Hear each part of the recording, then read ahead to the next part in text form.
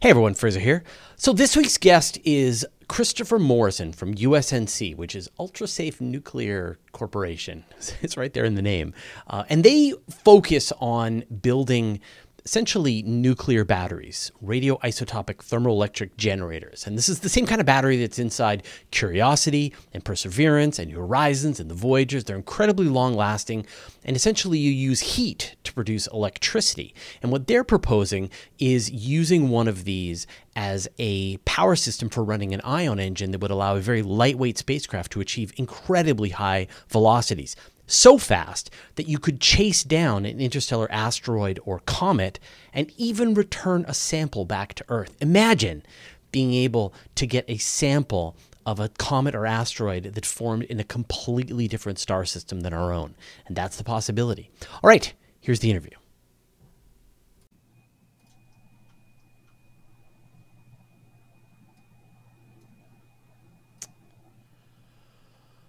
Okay. In theory, we're live.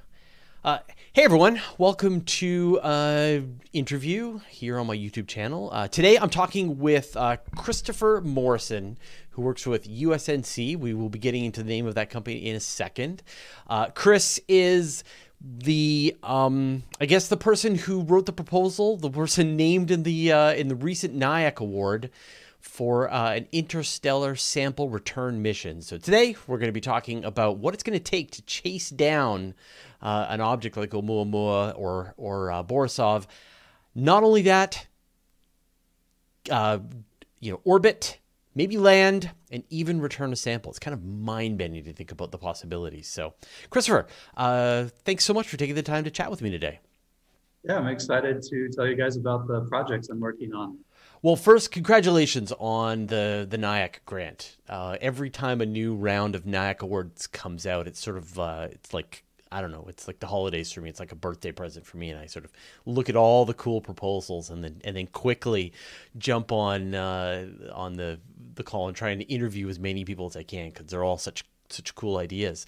What was the, what was the process for you to actually kind of get this grant?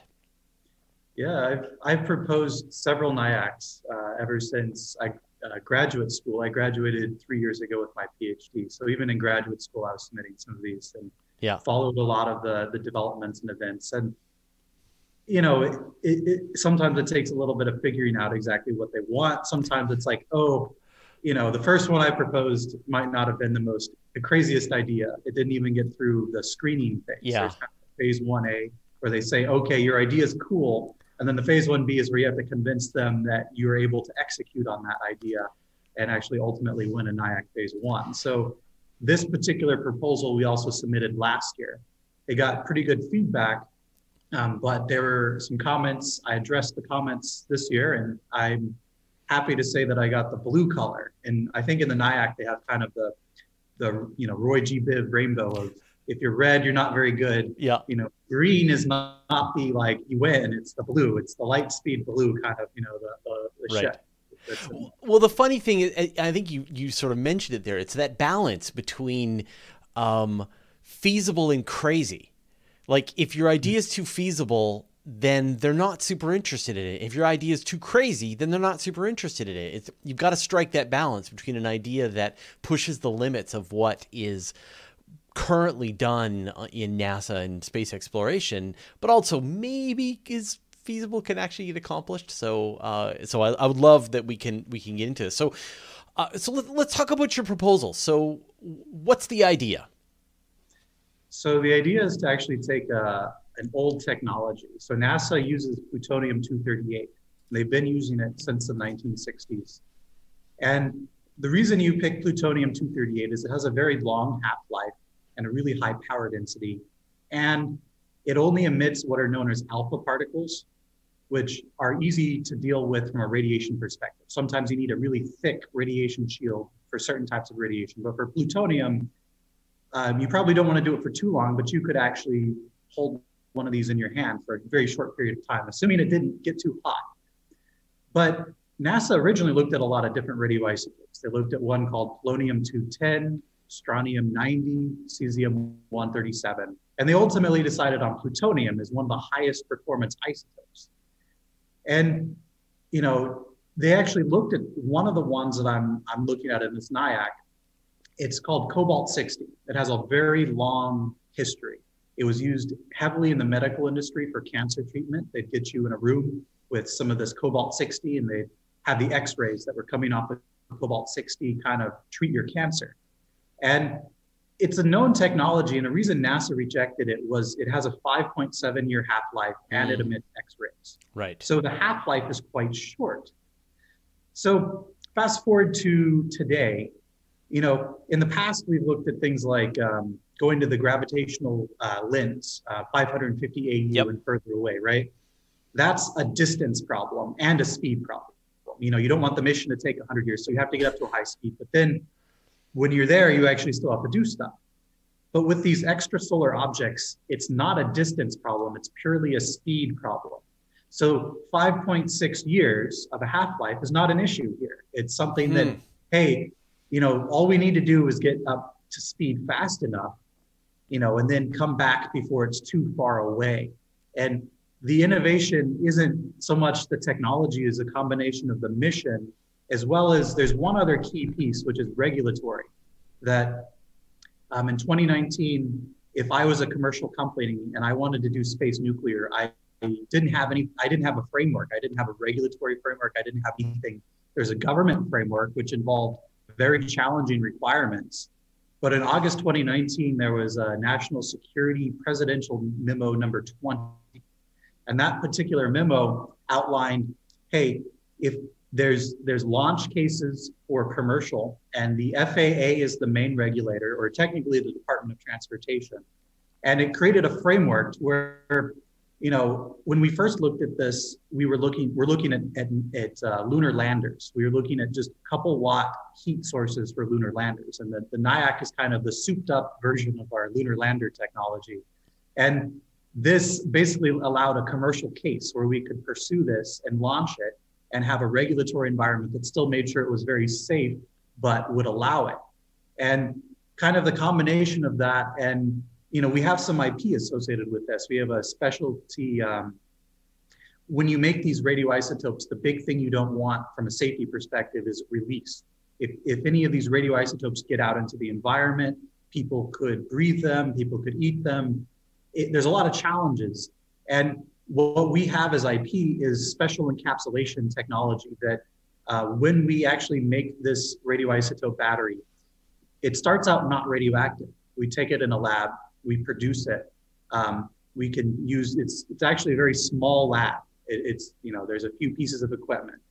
The complex part is we ship these to a reactor, and the reactor irradiates the actual cab battery, or the cab unit as we call them, and it makes it radioactive. It activates it. And the way we build the ceramic is it's a 2-component ceramic. There's an encapsulation ceramic that is non-nuclear, and there's a precursor ceramic that when it interacts with neutrons and other, you know, there's other types of radiation, it will turn into the radioisotope we want. And what's cool about this is we can selectively pick. We can say, hey, for this mission to potentially to an extrasolar object, we have the cobalt-60. But for shorter missions to the moon, we can pick one that, hey, if you're on the moon, you don't necessarily need even 5 years of operation. You might want 1 year. Right. So for that particular application, we're looking at a different isotope that has easier X-ray properties. That as I mentioned, the cobalt puts out a lot of X-rays, but this one is very easy. So to get back to the original question of, you know, what is the innovation here? It's a bunch of things. It's regulatory. Right. It's the technology that we've developed around easily producing these in a nuclear reactor. But it's also just that these missions to, you know, before this, why would you want to hunt, you know, like the Oumuamua and the Borislav comets really made this very practical use case for this technology. Well, so I want to sort of first talk about this idea of using like a plutonium isotope as as a way of powering a propulsion system. So, when we think about radioisotopic thermoelectric generators, the plutonium-238, it's the one that is inside Curiosity and Perseverance and in the Voyagers and in New Horizons. But it's used, they use a thermocouple to extract to turn the heat into electricity, which can then power the spacecraft for decades. I mean, we're still communicating with the Voyagers, and they're using this system. So how do you plan to use this for a propulsion system? Yeah, absolutely. It's electric propulsion that we're converting. These radioisotopes don't produce electricity. You have to have some way of turning the heat into electricity. And one of the benefits of these radioisotope systems is, in all reality, they're just dumb hot rocks. They're simply predictable. They're going to produce exactly this much power today, this much power tomorrow, this much power next year. Very predictable. You don't need fancy control systems to control these batteries. And when you use the heat, we can go to very high temperatures. Everything we design is designed to withstand re-entry into Earth's atmosphere from a launch accident. So, we could potentially going to higher temperatures allows us higher efficiency conversion systems. And in space, one of the big issues is your heat rejection. On Earth, we have air and water. And when you want to reject heat for a thermodynamic cycle, it's very easy to reject air and water. But when you're in space, you have only infrared radiation to reject to. And if you don't go to higher temperatures, just like on your stove, when your pan gets really hot, it might turn a little red, right? That means it's emitting a lot of infrared. And this is temperature to the fourth power relationship. So if I'm at room temperature, I emit a certain amount of radiative infrared heat. If I go to 300 degrees C, I have 16 times more heat that T to the fourth. So you're double the temperature, and it's basically 16 times more. So if you look at some of NASA's concept missions, such as the GMO was a nuclear electric propulsion using fission power, a slightly different type of fission. Yeah. It almost looks like it's solar powered because they have these big giant radiators everywhere. But in this one, we're using high temperature power conversion, fairly low efficiency because if you get too high of an efficiency, now you're too cold and your radiators are large. So there's this optimization problem where efficiency isn't the big deal here. What is the big deal is power per unit mass. How much electrical power can you get per unit mass? And you feed that into what are now fairly conventional electric propulsion devices. There's a whole bunch to choose like from. Hall effect thrusters and various ion engines and things like that. Exactly. Yeah. And so how much electricity? I mean, GMO is, I was reporting on GMO back in the day, the Jupiter Icy Moons orbiter that would have used this, as you say, a fission reactor, ion engines. It would be able to go into orbit around each of Jupiter's icy moons, one after the other. It was a wonderful, monstrous sort of Battlestar Galactica idea of a spacecraft. What kind of well, actually, you know what? Let's talk about about an interstellar object and the kinds of velocities, and then we can use that to sort of figure out what it would take to be able to actually catch up with one. So how much of a challenge would it be? Is it to just even catch one and go into orbit and scan it and send data back? But I mean, the part that made my jaw drop on your proposal was a sample return. So what kinds of velocities you're dealing with here? Yeah, a little bit about the orbital mechanics. So Oumuamua, we have something called a V infinity, which means the velocity it was going outside of our solar system. When it falls into our solar system, it moves much faster. But the V infinity is a good number to look at because we know the escape velocity to leave the solar system pretty well. And however much excess speed the object has as it was falling into our solar system is kind of what you add to that escape velocity term. And it was moving, I think, about 26 kilometers per second at V infinity, as we call it. When it was in the inner solar system, I think it was about 86 kilometers per second, a lot faster.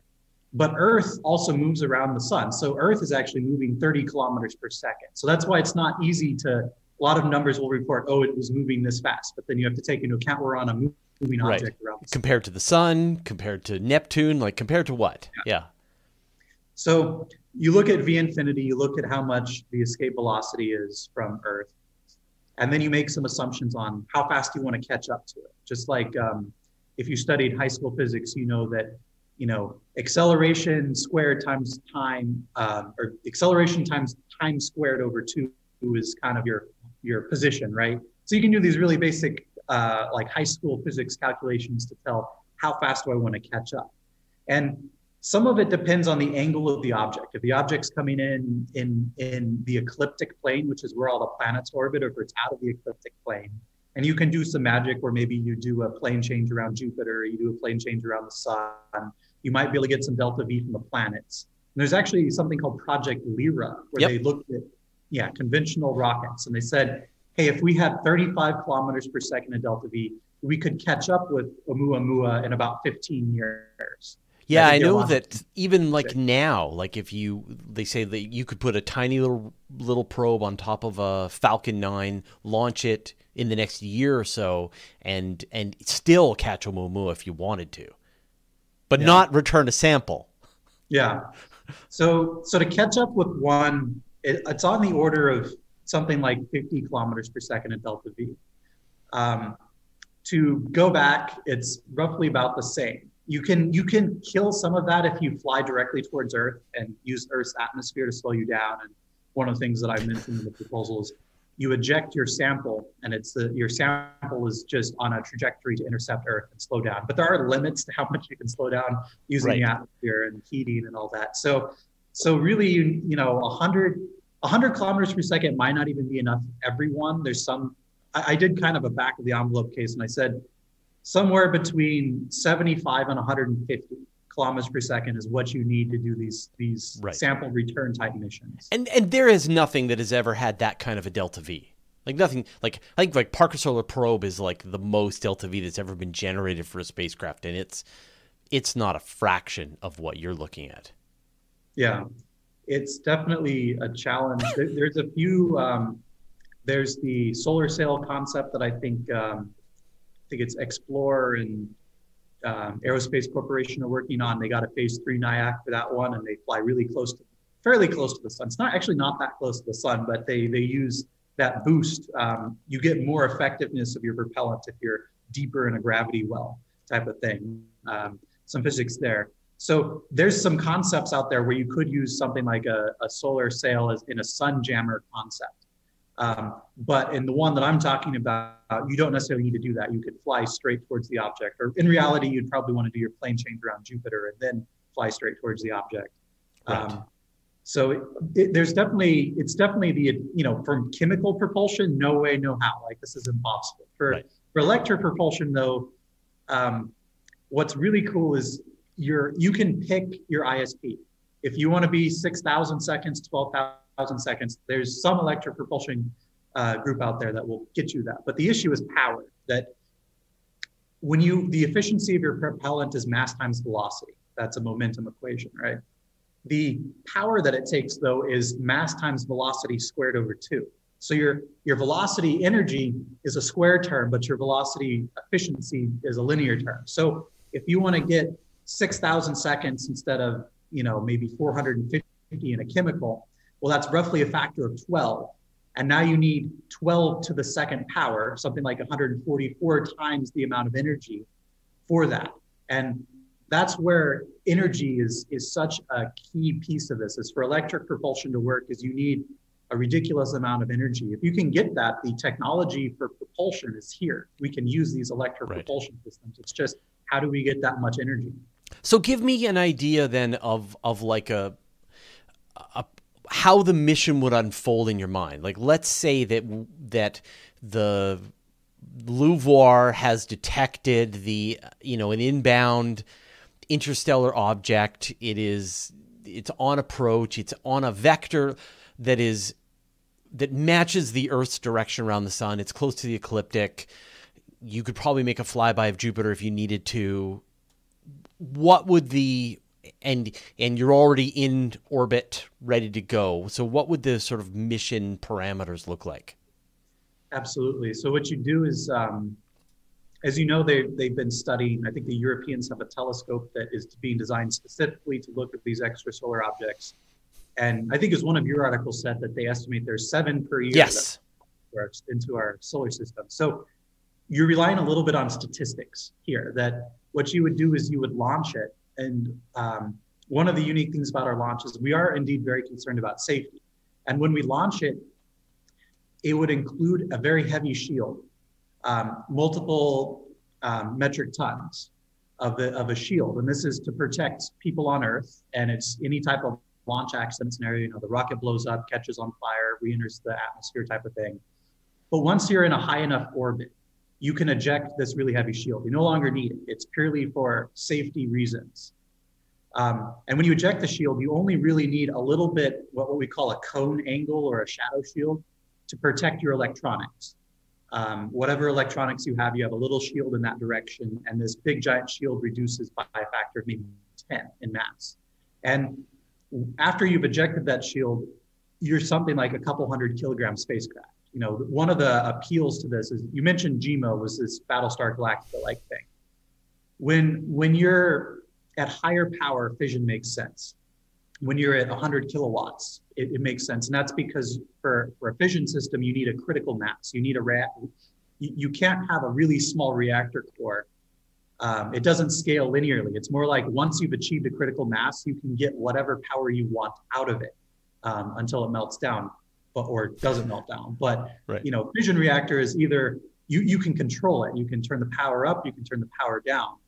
In these batteries, it's purely a statistical decay process. Produce this much today, this much tomorrow, this much next week, and it slowly decays with something known as a half-life.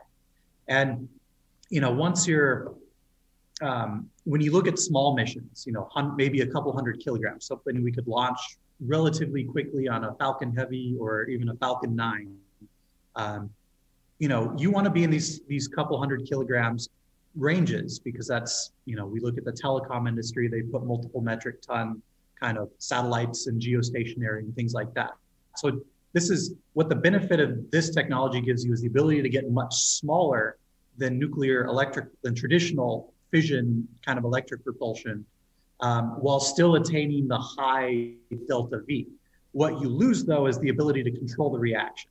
So you can't turn it on, you can't right. turn it off, it's always on, it's just producing heat. But it's simple, and simplicity can be very good, but sometimes it can be challenging as well. And I can definitely sense that the safety issue is an important consideration that you are definitely attempting to address, and that's fine. I think from our perspective, Perseverance launched with an RTG on board, Curiosity launched, New Horizons.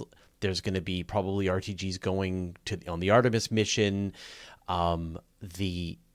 That as you say, these are hot rocks that you can encase in protection, and if there's an accident, the thing just lands with a thud somewhere. So don't worry. I get it. I get it that safety is a primary issue, and it's fun. Even back during the Cassini launch, we had people just absolutely freaking out about the effect of launching Cassini with the RTG, and so I'm not concerned about the safety. I'm more interested, not that, let me see. I am comfortable with the safety parameters and feel like that issue has been addressed. And I'm really interested in what is possible with the actual mission. So I just want to kind of go back to our story here. We've got our spacecraft in orbit waiting for a target. It's kicked off its shield, and now it's down to its minimum, its flight weight. What happens next? So you wait for a target, and you might preemptively fly towards Jupiter, right? What you can do is you're assuming that one's going to come in. You might fly preemptively towards Jupiter so you can be ready for that plane change maneuver that you're going to have to do to get into the same plane as the extrasolar object. But you kind of camp out, you wait for the one that you want to go after. Then once you find it, the goal is to find it before it's entered the solar system. So the goal is to depending on the object, it might fall in closer or further from the sun, Uma Uma came quite close to the sun. I want to say it was in the inner solar system. Forget the exact path, but it was quite close. And the goal is potentially, if you can get it fast enough, you might not even need to fly towards Jupiter. You can just start speeding up and catch it right in the inner solar system, come grab a sample and fly back to Earth. And that type of mission would only take a couple of years. Really? Yeah. I mean, it's all about the power source too, that if you can identify this extrasolar object early enough and you know exactly what you want, you can find it at its point of minimum of approach, and this mission could be done in a couple of years. Now, that's getting lucky. You kind of won, maybe not quite the lottery, but you won the bingo round, on that one. But I'm just kind of imagining that you found your target. It's moving inbound into the solar system. It's in a good trajectory. You essentially shoot your mission outward from the solar system on a track that's going to be able to intercept the object as it's leaving the solar system again. And so you're thrusting, you say, for like a couple of years and sort of picking up velocity, and you're able to match its velocity within a couple of years. I guess that 50 kilometers a second? Yeah, there's numbers quoted in the NIAC of 5 to 8. I use the number kilogram per kilowatt, or it's called a specific mass. Some people like to invert that number and say how many watts per kilogram, but I like kilograms per kilowatt. And with this technology, it's completely feasible to be in the realm of 5 to 7. And some people will say, hey, like solar is actually, there's a few things out there that are reasonably near term that are up at 10, which is relatively close. But the issue with solar is that's at 1 AU, right? That's, if you have to fly by Jupiter or something like that, you're not going to get that power density. So potentially there could be a solar powered system that if everything was perfectly perfect and this object was falling in towards Mercury, you could look at a solar type system. But with this one, it gives you a lot more flexibility, and especially if you need a plane change, either you do your plane change around the sun or you do your plane change around Jupiter. So it's a bit more flexible, and I think the benefit is just simplicity on this guy, because it's literally a hot rock, probably connected to a heat pipe with a thermoelectric segments down it and a radiator and an ion engine. There are some complex parts are actually how you do your power modulation and distribution. Right. And the electrical components are challenging, and because of the X-rays being produced, you will need rad hard hardware for kind of all those electrical components you have to worry about shielding. But it's a quite simple system, and that's the benefit of it is we could launch this hopefully on a Falcon 9. And part of the NIAC is a large part of it is looking at the power conversion system. A large part of it is looking at the regulatory implications. And a third large part of it is the production. That I talk about these isotopes that we're producing in a reactor. And we know for sure we can get hundreds of watts. The question is, can it be scaled to much higher power? What would that involve? Right. With plutonium, they're kind of limited to 1.5 kilograms a year, which is roughly 1.5 kilowatts per year. And the nice thing about these commercial isotopes is that a lot of the issues with plutonium are surrounded around their special nuclear material. And there's a lot of issues with when you say the word plutonium, but if you do these other ones, we think we can drive the price down. So a lot of the work on the NIAC centers around not so much, is this real physics? It's more around, will they let us do it, right? Right. Well, but I mean, again, the fact that Perseverance, there is now the second nuclear, RTG on the surface of Mars. These regulatory hurdles have been, leapt in the past. So it feels to me like if the prospect here is that you can give scientists a sample of another star system, there are benefits to this. So I just want to go back again. I want to go back to our mission here. You've caught up with your space. You've caught up with your interstellar object, and I guess you're going to go into orbit. The main spacecraft is the orbiter. What would happen next for you to actually acquire a sample? Yeah, so we would have a payload, and that's something where I'm the, if you think of this as Star Trek Enterprise, I'm Scotty. I'm the engineer telling you, oh, I can take the engines, right? Right. And I would love to talk to some more Spocks, the science officer that can tell me, here's our plans. Here's, the Japanese have done, for example, comet sample returns. The Hayabusa 2, I believe, was a very recent one. So we would probably bring in someone who knows, we will bring in someone who knows a lot more about that. And hopefully, the mass of the payload is a big determinant in kind of our system here, because if the payload is a metric ton, well, that kind of ruins our lightweight power system, right? So we do need a fairly lightweight sample return. Yeah, I'm sure it would be grams to make this work. Yeah. Yeah. So whatever, there would be some combination of the folks who worked on some of the Hayabusa landers from Germany or from Japan. Like, there'd be a lot of people who have a lot of experience in this, or the people who are planning the Phobos sample return missions, etc. They would retrieve a small sample, and then how would the spacecraft would it decelerate, or would it grab the sample and then the whole thing would return back towards the Earth, or would it send a return? Mm-hmm. Like, would it be like, say, OSIRIS-REx or Hayabusa at this point? Yeah, exactly. So you're traveling on this extrasolar object, and you're moving rapidly out of the solar system. And your time, how long it takes to get back to Earth, is, again, because these delta V's are so high, you can almost treat it like that basic physics kinematic equation, AT squared over 2. And how far it's moved, how much delta V you have to get back to Earth. The more delta V, the faster you can get back to Earth. And it's going to depend on the extrasolar object. And I've kind of bound it and said, 100 kilometers per second is what we're targeting. There will be some objects that we won't be able to do a sample return on because they'll be moving too fast. They'll be more in the 150 kilometers per second regime. But there's going to be some proportion, and Oumuamua was one of them. If we had seen it early enough and we could have prepared this, we definitely could have intercepted it in this fashion. It was within that regime. And Borislav was also in that regime as well, that we could do it. But there's probably going to be some that are further out and harder to catch. There's even a chance that if someone was really interested in intercepting Oumuamua, we could, instead of doing a sample return, we could do a flyby. We have enough delta V that we could pretty quickly catch up to it and do a flyby. But I think it's too far out of the picture now to do an actual sample return. Right. Yeah.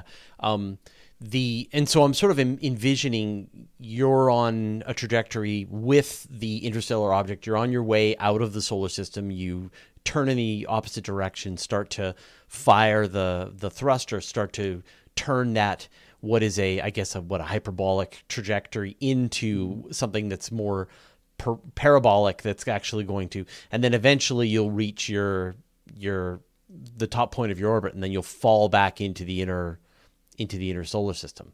And then the hope is to aim for the Earth at that point. Yeah. One of the things we'll do is we'll separate out the sample. So a lot of people talk about, if you're flying towards Earth with a very radioactive source, right? The goal would be point the spacecraft a bit away from Earth and eject the sample such that, it's ejected. It might have a small little propulsion system on it as well to kind of bring it into Earth's atmosphere, and then they can go pick it up maybe in the ocean or in the desert, or however, kind of how Hayabusa did it. So this idea then, I mean, I think that tells the whole story of this mission, but the idea of matching an RTG with an ion engine, with a high performance ion engine. I mean, that's the most extreme idea for sure. Like, something that seemed like complete science fiction, that you could actually chase down one of these objects and bring a sample back home to Earth, just as if it was like OSIRIS-REx or Hayabusa. What are some other missions that you've thought of that would work really well with this kind of just an overall thrust performance, but with a relatively small spacecraft? Yeah. So the challenge is the time. For this particular one, it's 5.6 years. There's another one we're looking at that's closer to 13-year half-life. So a Voyager mission wouldn't be a good fit here, because Voyager, you want multiple decades. Plutonium's great. Do plutonium on Voyager. Potentially Europa, that if we can get there fast enough, there's a lot of issues with ice. You melt the ice. There's this mission to actually melt through, I think, 10 kilometers of ice down to the ocean. With they're looking at plutonium for that, which is still a good choice. But I would say that the Cobalt one might be a bit cheaper. And the whole mission, if you melt through the ice, I think they're only talking about it taking maybe another year or two. So it's still within that realm of feasible with shorter half-life materials. So potentially there could be some cost savings, and you could save that plutonium for other missions where you're looking at longer timescales. So sorry, that's the main advantage of the cobalt versus the plutonium, is that it's easier to produce. Yeah, it just has this shorter half-life. Yeah, I'll say, plutonium is great, and I'm glad we're producing more of it. And there's definitely things where it still makes all the sense in the world to use that. But I'll say one of the challenges of plutonium is it's very costly. Each RTG is on the order of $1 billion or 400 million. It depends on who you ask. They're a lot of money. It takes time. You can only launch maybe one Curiosity-style mission every 4 to 5 years at the current production rate of plutonium. So what I think would be great is, if we can come in with a maybe slightly lower performance, or in some cases it might be equal performance but just shorter half-life material, and then save that plutonium for the other types of missions where you really need it for that long half-life. Right. And so, like, how much of those other ones, like, was it cobalt you said? How much cobalt 60 is being produced? Like, lots?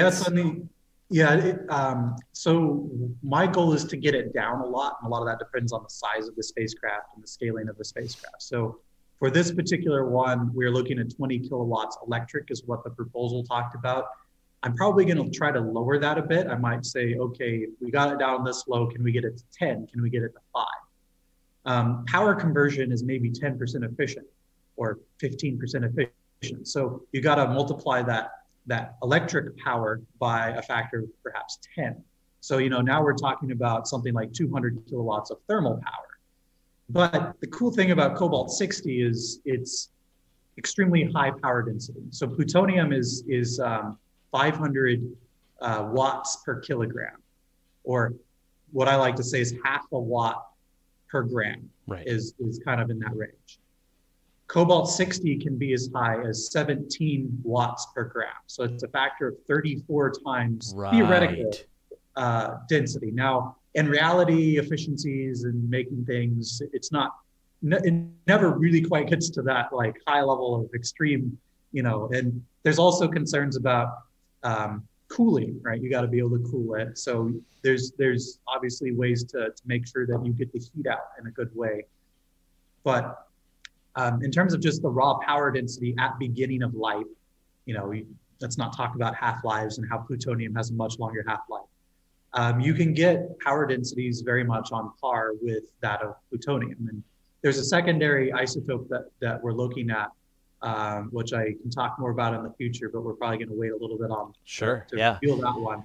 That's on par with plutonium, but the benefit of that one is it has a 13-year half-life on that order. So it's a longer half-life, but still not that 87 years you get from plutonium. Is there anything that's sort of in the other end of the spectrum? I mean, have you thought about if you push this to the very limit, like imagine we wanted to send an interstellar spacecraft, some small probe out to another star system. And like if you took say a plutonium RTG and just let it accelerate for 87 years, or I guess it would be the half-life. So it would probably be continuing to attempt to accelerate for a few hundred years. Do you have any idea? Have you sort of looked into what kinds of I don't know, gulfs could be crossed in reasonable amounts of time because I can just imagine a spacecraft accelerating for 100 years is interesting. Right? Absolutely. There are a few that are on par with about 1,000-year half-life. The issue is their low power density, so you don't get nearly that watts per gram that you get with something else. But if you're looking at an interstellar mission, or maybe like I forget the von Neumann probe, if you've ever talked about those Totally. Yep. those types of things. If you wanted a few watts of power for 1,000 years, that's totally doable. With Really? that. Yeah, So, I so mean, have you done any back of the envelope calculations? Like, what would 1,000 years of a few watts pushing an ion engine get you in terms of velocity? yeah. The issue is it's just heavier. It's not as good in watts per gram. So where I see it being useful is you have another propulsion source that gets you up to speed, but to power the electronics, or you have to have a camera when you finally do your flyby in 100 Right. years. You got to have something that powers your camera. So I'll say that the performance for electric propulsion, it still could be reasonably good because you're spreading it out. Just to speak orders of magnitude, um, when you look at nuclear energy, it's roughly 1 million times higher power density than hydrocarbons or batteries. And there's a little bit of variance. Maybe one nuclear isotope is 10 times more than another in terms of the stored energy, a total amount of energy in the isotope. But they're all pretty similar. They're all within that range of 10. So whether you pick plutonium or you pick cobalt or you pick something else, they're all very similar energy densities. But what differs is their power density, because that half-life, the longer the half-life, the lower the power density. So you could potentially get similar delta V's out of a cobalt one as compared to these other ones that I'm mentioning. It would just take a much longer period of time to do those types of operation. And I think, really, I would love, if anyone's listening on the show and is looking at interstellar stuff, I would love to, catch up with you. You can look me up on probably LinkedIn is the easiest way to get a hold of me. But so have you not done some just back of the envelope calculation to get a sense if this is I mean, right now, back in the day, right, the idea was like a Bussard ramjet, but it turns out that there isn't enough hydrogen to scoop in to feed your fusion drive. Ideas for fission drives, but again, you just would run out of fuel. And so the sort of the current thinking is it's going to be something like a breakthrough starshot, that you're going to zap a tiny little solar sail with a laser and send it on its way. Does a ion engine matched with an RTG and a patient NASA get you anywhere? Because it seems, I guess to me, it feels very simple. Like that's the part that I'm really enjoying about this idea is as you say, it's a hot rock with a very proven engine bolted on the back, and obviously some heat exchanging engineering problem. You'll sort it out. So I'll talk. So antimatter is 100% of what you can get out of something, right? Yeah. Fusion, there's some reactions that can get you on par with 10% of the mass, right? Fission is closer to 1%, right? But when you get down to radioisotopes, it's usually a little bit less than you can actually get out of fission. Just a little bit, not a lot less. So if you're patient and you can wait thousands of years, sure, you can do your 100, or maybe 500 kilometers per second. You might be able to push the boundaries a little bit. But you won't get quite that light speed, kind of a decent fraction of light. You might be able to get 1% or maybe a couple percent of light speed. The cool thing about the Breakthrough Starship is, gigawatt scale lasers from Earth, that can give you a huge speed boost. And that's what really enables that one. Now, what I would think would be cool is you take these radioisotope battery type systems, and you could then use them to power the electrical power loads, and you might be able to help slow down, or you might be able to control your trajectory. That you put in a little tiny electric propulsion system on there, and your goal is to make sure that as you get closer to the object, you can do a little bit of a course correction, maybe, right, to get there. So I wouldn't say this would be, if you want to get there fast, this isn't necessarily the solution for Interstellar, but it's complementary to other solutions. And if you're patient, if you're someone who's like, I'm talking on a time scale of 1,000 years, well, yeah, sure, it'll work. Perfect. For 1,000 time scales. Yeah.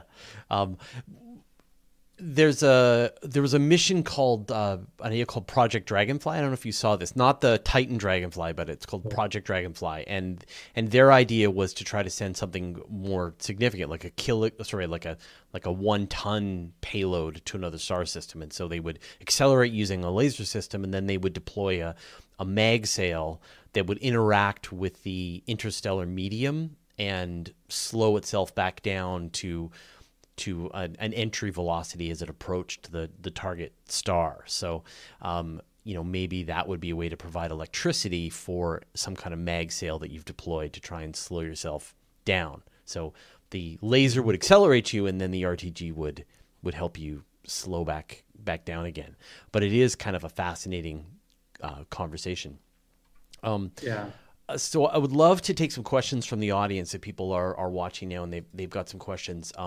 Raj Luther asks, so when would the sample return happen? So you talked about a few years, assuming you get like a nice, early detection, how long to rendezvous and how long after that to return? Yeah, so all of them are kind of, if it was absolute best case scenario, it would be a couple years. If it's, most of the, what would be good is to get a distribution of these objects, after we observe enough of them and say, hey, this is how the average case, this is the worst case, this is the best case. I'll say that, what this particular isotope is looking at is it really needs to happen within 2 half-lives. So the propulsion side of things is, maybe 10 years, 15 years at most. Now, you might be able to cheat a little bit and say, okay, once I'm leaving my extrasolar object, I don't necessarily need a lot of power again because my spacecraft is going to fly off. I just need to push off my payload and make sure that the payload has the intercept with Earth type of thing. So you might cheat a little bit, but all of these missions I'm talking about are definitely 15 years or less, right? In terms of the under propulsion stages. I guess that is an interesting key, is that the moment you essentially have manufactured the plutonium, the clock starts on your. It's not like you can wait and loiter for the perfect target. You're running out of possible energy, essentially just throwing it out into space until you actually can make the flight. So you have to sort of, it's that balance. You may wait, and the spacecraft may run out of power before a good target has been made. But if you do find the ideal target and it is on that right trajectory, maybe you could go the cobalt route as opposed to the plutonium route if you could do that shorter time frame. That's interesting.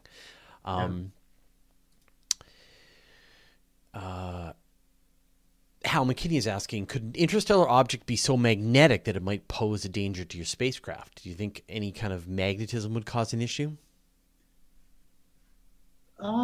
It would. There might be some weird environmental effects. I wouldn't think it would. A lot of times, for a magnet to affect you, you have to have a material such as iron or nickel or cobalt, I think, are the three. And I think there's another one, but a lot of times spacecraft are made out of, for example, tungsten. If I put a magnet next to tungsten, just like aluminum, if I put a magnet next to aluminum, a lot of times it doesn't do anything because they're not ferromagnetic. So there might be weird things about objects. A big one could be a debris cloud if you're flying into something that's really messy, or you're, maybe there could be a spin that could be really challenging, that you get there and all of a sudden this thing's spinning fairly quickly, and how do you land on it if it's spinning, and that could really mess up the mission. But magnetics, I think we're generally all right on that. That's interesting. I mean, we know that Oumuamua was rotating really rapidly and probably would have been impossible to try to dock with. You could stay in orbit and study it, but to actually dock. Do you envision NASA? I mean, I know it's still sort of in the NIAC, just in the NIAC grant stage. Would you imagine it being like just an orbiter first, and then to go sample return as the second version, as the advanced version of the spacecraft? I think that's how it would probably roll out.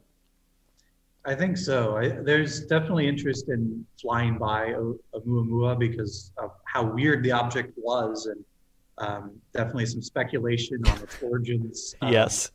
which I won't comment too much on. But I'll say that there probably is an appetite for a flyby. Because it's so far away, that one would still probably be, the clock is ticking very much on intercepting that one. And you talked about Project Lyra, I think, or Yeah. you mentioned it.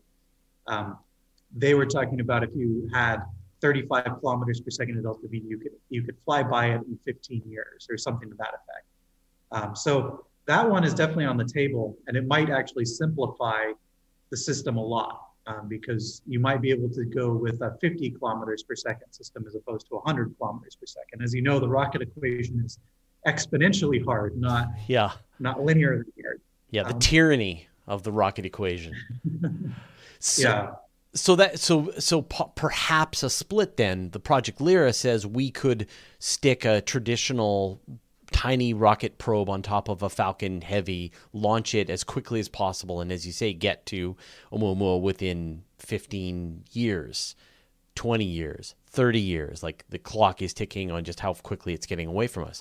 But if you could do some kind of hybrid approach, take your 200 kilogram spacecraft, put it on top of the Falcon Heavy, use your Jupiter slingshot, you could cut the flight times down pretty significantly, couldn't you? Yeah, absolutely. I mean, if we can get, with chemical propulsion, it's all about your mass fraction. And to get 35 kilometers per second at delta V, it's not easy. It's definitely would be, think of like a mini stage rocket. With New Horizons, for example, it had kind of a multi-stage standard rocket, and then it had another kick stage that was a solid rocket propellant. And I think it got a record-breaking, was it 16 kilometers per second or something like that, leaving Earth? I'll have to remember the exact numbers. And of course, I think when it left Earth's sphere of influence, it had like a 16 kilometer per second kick on it, which doesn't necessarily include the ground rocket, because to get into orbit, you have to have that. I'd have to look at the numbers again. So sorry, which mission was that? The New Horizons. I think New Horizons holds the record. Yeah, and they did a flyby of Jupiter as well. I think they had an 11, like the escape velocity from the Earth is, let's see, it's like 42, it's like 18 from Earth.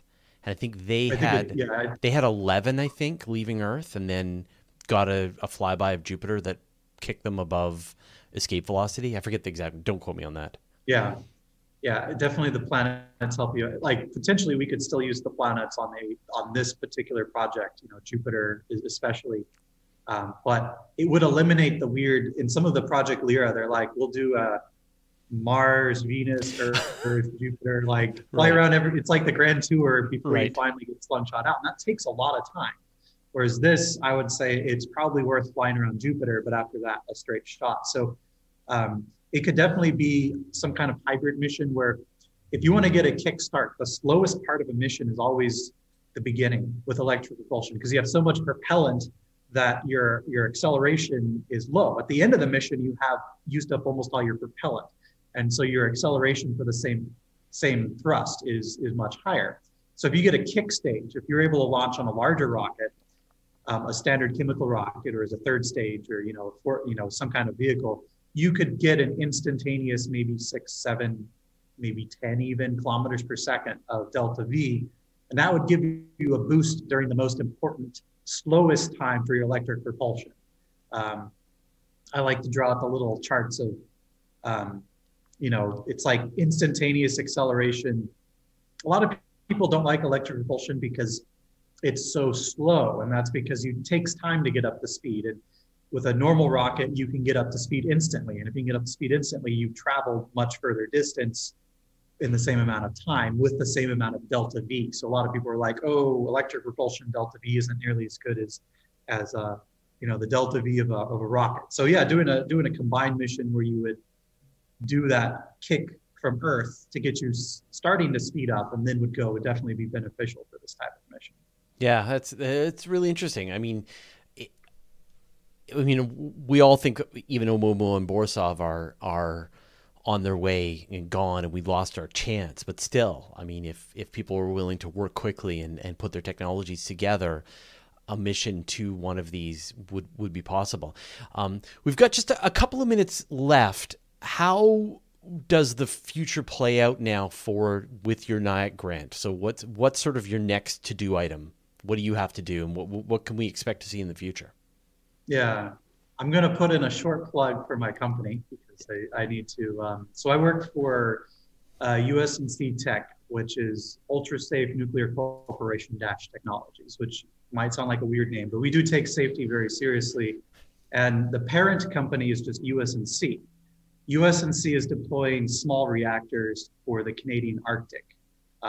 We're working specifically looking at there's places where they ship diesel shipments up in Canada for multi-billions of dollars. And the Canadian government said, hey, let's get some clean energy up there. So the main company is working on that. And USNC Tech is a nuclear technology company that is looking at more advanced applications. And a lot of them involve space.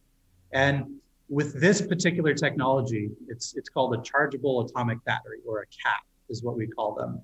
And what's really cool about it is we started working on this for deployment on a lunar lander, that if you're in a permanently shadowed region, or if you're even just a day-night cycle, your batteries, normal batteries, you have to use most of the power in those batteries to heat the batteries, because the heat is the issue. If your battery gets cold, you no longer have electricity.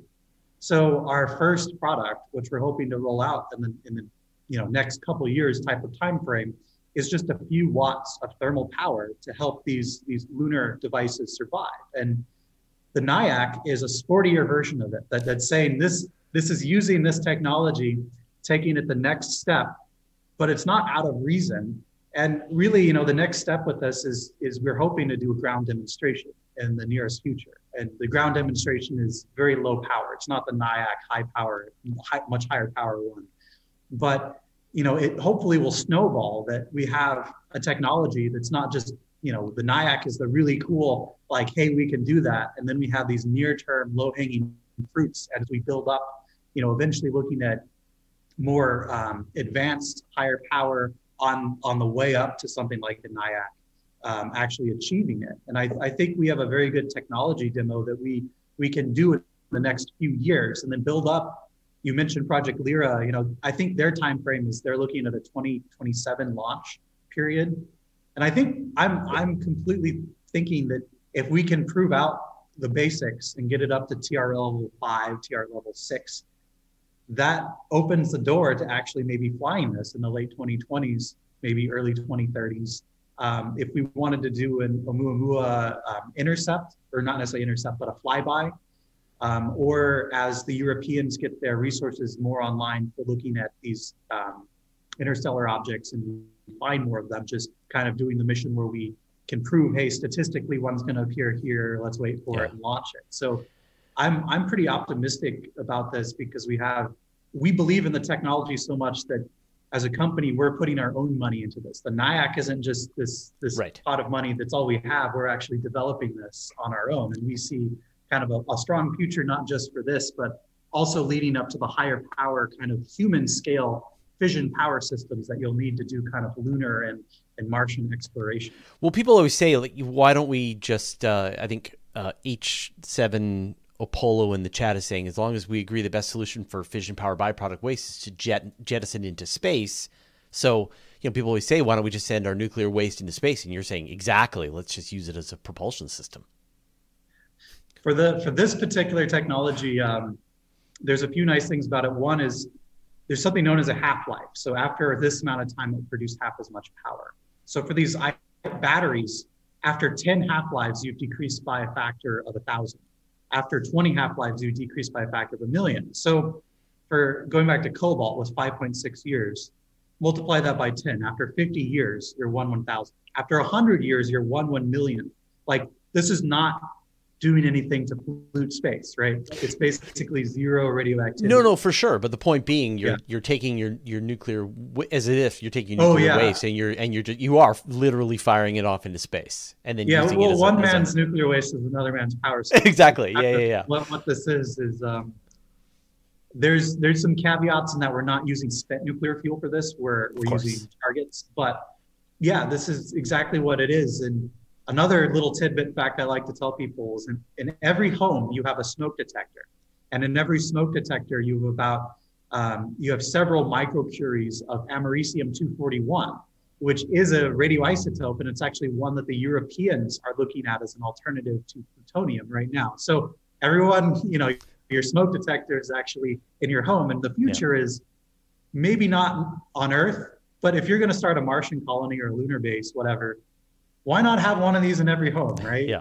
Have there's already so many other things. If you don't get your balance of, say, nitrogen to oxygen right, you'll die. So what's another Right. possible threat in your home in Mars, right? Yeah. Well, Christopher, congratulations on the NIAC award and all the technologies that you're working on. I really hope that it does make that shift and climb the technology readiness ladder to the point that that NASA does consider bolting this onto some of their future missions. It could, attaching some kind of nuclear system to an ion engine is a wonderful idea, and I think this is a really nice, simple way to approach it. So good luck, and please keep us posted as you develop this into an actual prototype. Will do. All right. Thanks for the interview. Appreciate it. Thank you so much. Take care. Stop the stream. All right. Thank you, everybody, for watching today. We've got a couple more interviews coming very quickly in the next couple of days. So you're going to see a lot more of this, many more of these NIAC awards. So, all right. Stay tuned. All right. Thanks, everyone. We'll see you later.